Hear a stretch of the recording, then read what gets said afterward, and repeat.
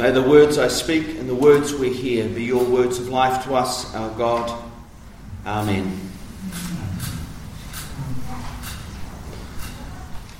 So last Sunday I talked about the story, or we looked at the story of the wedding at Cana, and I suggested that it was John's first example of what he had said in the prologue, that the Word became flesh, and from his fullness we have received grace upon grace. And so the story of the wedding at Cana is a story about what grace upon grace looks like. What it looks like, what it feels like, what it smells like, what it sounds like, and what it tastes like. And the suggestion is that we should use that phrase, that the Word became flesh and from his fullness we have received grace upon grace, as the lens by which we then read the rest of John's Gospel. That the rest of John's Gospel is a fleshing out of what grace upon grace looks like, tastes like, feels like, sounds like. This morning's reading from Luke is to be, some would suggest, read in exactly the same way. So first of all, a bit of context. This is right at the beginning. It's Luke 4, but it's right at the beginning of the story of Jesus in Luke's Gospel. So far, Jesus has been baptized by John, and then the Holy Spirit leads Jesus. Actually, there isn't a "the," we put a "the" in there. It's just a Holy Spirit leads Jesus out into the wilderness for 40 days, at the end of which he is famished. That's what Luke says. And the devil does his tempting thing, and there are no angels in Luke. He doesn't get fed at the end of that. He then goes, then we're right at the beginning of this week's reading. So he goes to Galilee, and he does his teaching thing in the synagogues, and we have when he goes home.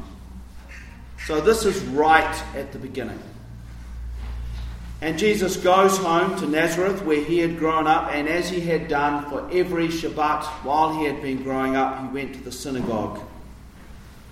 And as someone who can read, which should make us pause really, how come Jesus can read? If he is the son of a poor carpenter, how does he get to read? Where's he learned to read? It's a really interesting question. But anyway, he is someone who can read, and so he is invited to stand up and to read the scroll, and he is given the scroll from the prophet Isaiah. So he is given that scroll, but he chooses where he reads. And, then it gets a little bit tricky at this point, because as Luke quotes it, this passage doesn't exist in the prophet Isaiah. It's mostly Isaiah 61 verses 1 and 2, with about half of Isaiah 58 verse 6 wedged into the middle of it.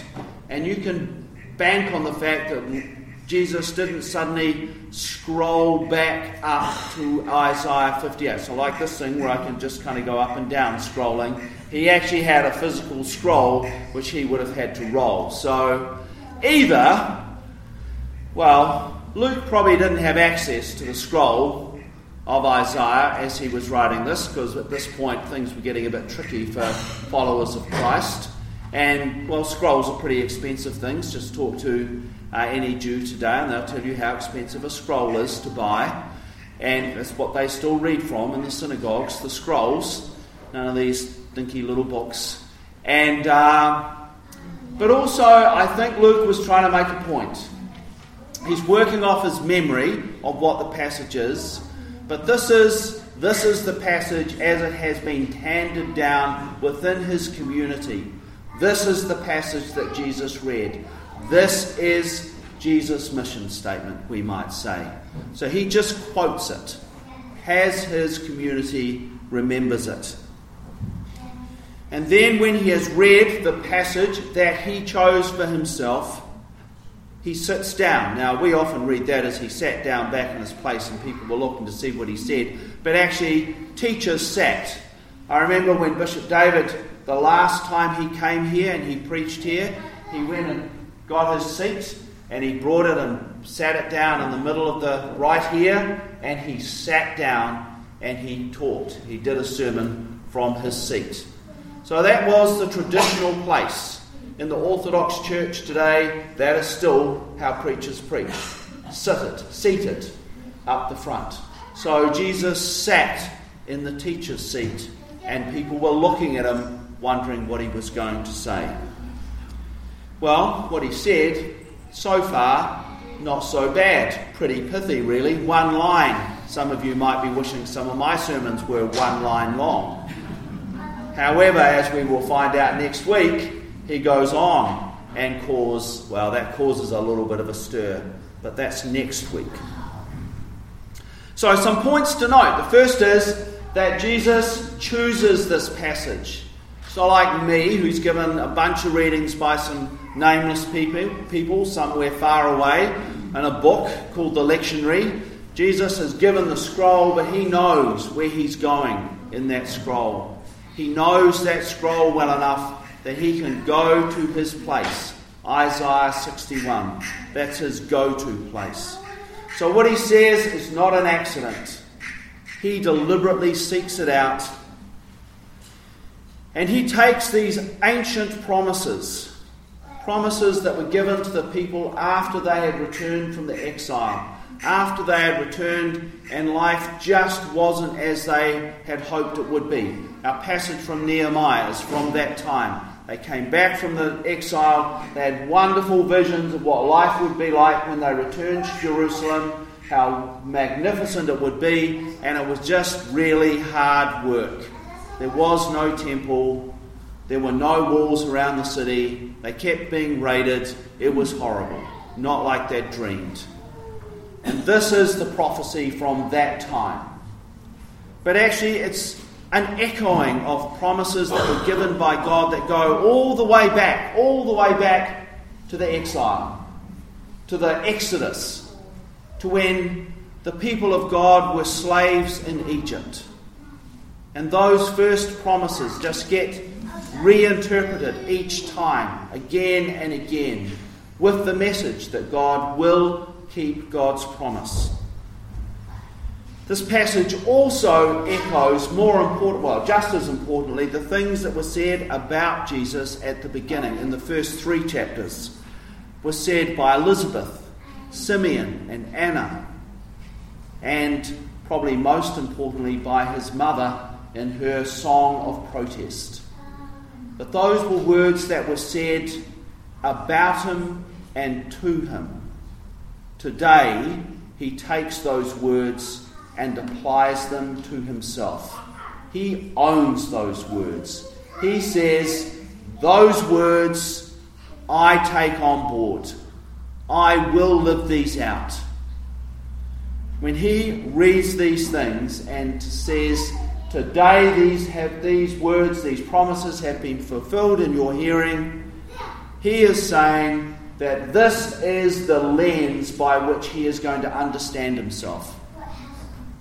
Now, I often talk about 3 questions that we need to be thinking about. Who is God? Who am I? And what is mine to do? When Jesus says this, he is saying, when I ask that question, who is God? This is where I go to. Who is God? God is the one who keeps these promises. And who am I in light of that? Jesus is saying, I am the one through whom God is keeping those promises. So what is mine to do? Jesus is saying, to live this out. And so the rest of Luke's gospel is Luke telling us the story about how Jesus lives that out. Luke is offering us in this little passage a lens by which we are to understand the rest of the gospel and the book of Acts. This is what it looks like when these promises are fulfilled. And he's offering us a lens by which we are to answer the questions about who is Jesus? And what did he come to do? And who did he come for? And the who did he come for, well, he puts that right out there at the beginning, and people don't like his answer. Just like people would not like his answer today. Because he didn't just come for the in-group, but that, again, is next week. So, this is the lens by which we are to understand Luke's Gospel, and we are to understand Jesus. In essence, we should come back to this passage every week for the rest of the year, every time we read Luke, and ask the question, what is Luke saying about that passage in this story? How is Jesus living out those promises in this story?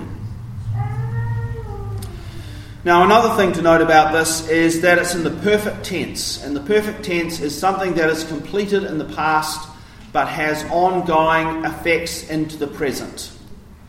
So past simple is an event in the past, it's done, it's completed, may not have any effect on us at all. It's nice to know that happened, but the perfect tense, happened in the past, still affects what's happening in the present and on into the future. And that's the tense that this passage is written in. So Luke is saying, yes, this happened in the past, but it has an effect on into the present, his present, the present of the community of Luke. And he's saying to us as readers of his gospel, and it has an effect for us as well. These promises are still being fulfilled today. It's not just a nice passage that happened 2,000 years ago. It's happening today. So the question is, what does this passage mean for us today? And where do we see this passage being lived out today? And what would it look like if this was fulfilled completely today? What would the world be like? So those are three questions that we need to think about. And I could wax lyrical about them. Or we could turn to our neighbours and talk about what we think. So here's the passage. So what does this passage mean for us gathered in this church today? That the Spirit of the Lord is on me because He has anointed me to proclaim good news to the poor. He has sent me to proclaim freedom to the prisoners and recovery of sight for the blind, and to set the oppressed free, to declare the year of the Lord's favour, the Jubilee year. So what does that mean? Where do we see that being lived out today? And what would it look like if the world actually was shaped entirely by this passage? So I'll give you a few minutes to chat to your neighbours about that. Just, the small stuff. Away you go.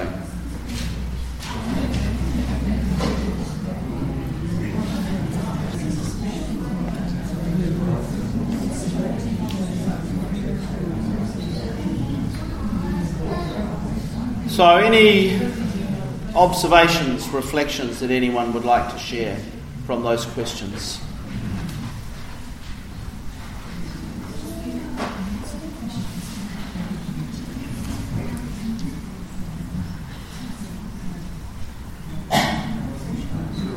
Yep, Gooley. Well, I don't think I could do it sort of directly, but I would send money to Amnesty International. Right. So there are ways we can be involved in that. So there are ways. Yep. So in terms of thinking about where we see this happening, there are groups like Amnesty International that are doing that kind of work. Yep. Te Tuinga Whānau is another group that's doing that kind of work. Kai Aroha is another group that's doing that kind of work. Centrepoint. Yep. Any other thoughts? Yes. Glenn. I have always looked at this as within my own being, the poverty in me, the things that bind me up and trap me, the things that oppress my spirit, and so on. So it's not an out there thing. also is Jesus coming to heal and liberate all those inner aspects of me, my blindness, my needs. And so when, and it's a lifetime and eternal job for God, but as more and more that happens to me, I am able to be there more for others in some form and way. And it's kind of the ideal would be heaven, I suppose, if it was all put into practice. Yeah. But it starts with us. It does.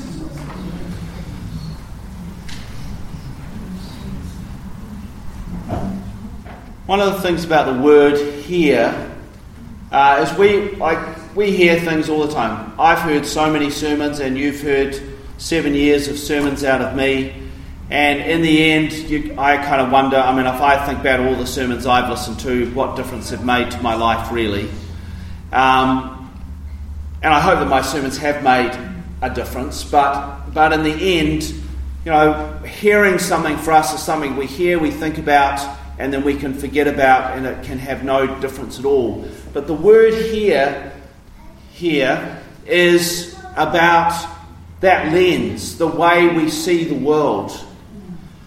Bonnie and I are listening to the biography of Michelle Obama, and when we do long trips, so we're nearly halfway through. It's 19 hours, so it's a big book.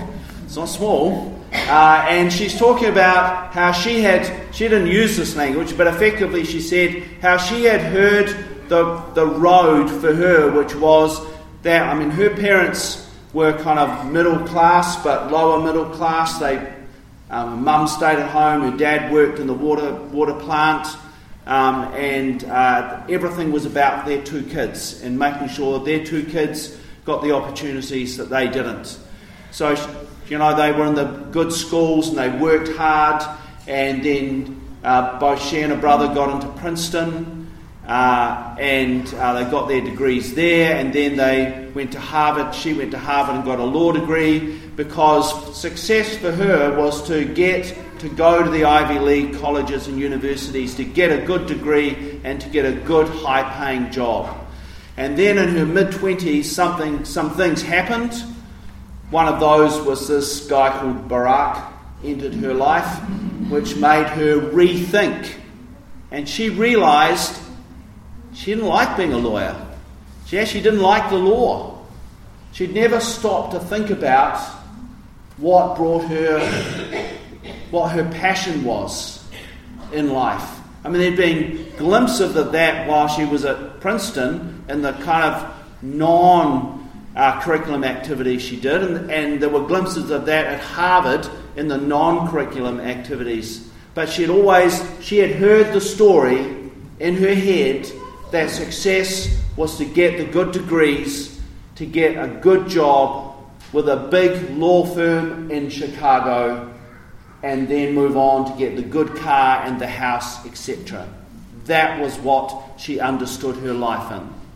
And because of the things that happened in her life, she began to rethink what she had heard.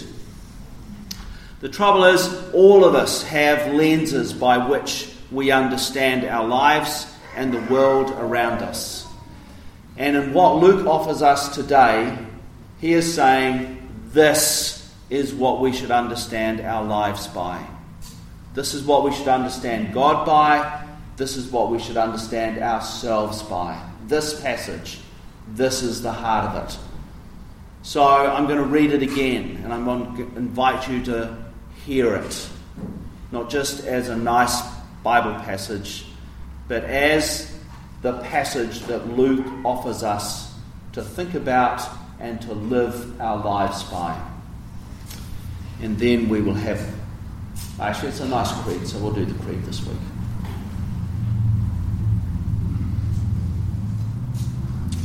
As you hear this, ask yourself, what needs to change for me if this really was at the heart of my life?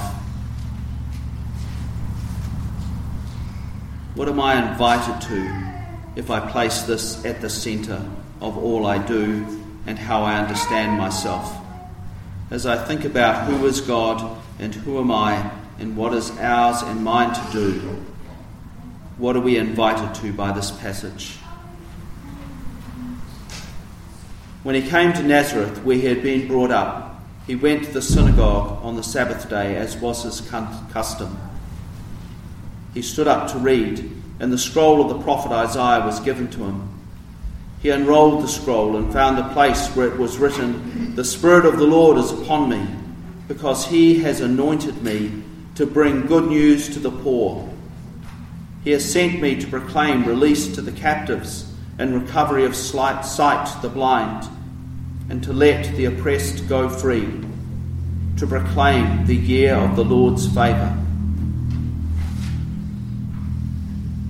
And he rolled up the scroll, gave it back to the attendant, and sat down. The eyes of all the synagogue were fixed on him. Then he began to say to them, "Today this scripture has been fulfilled in your hearing."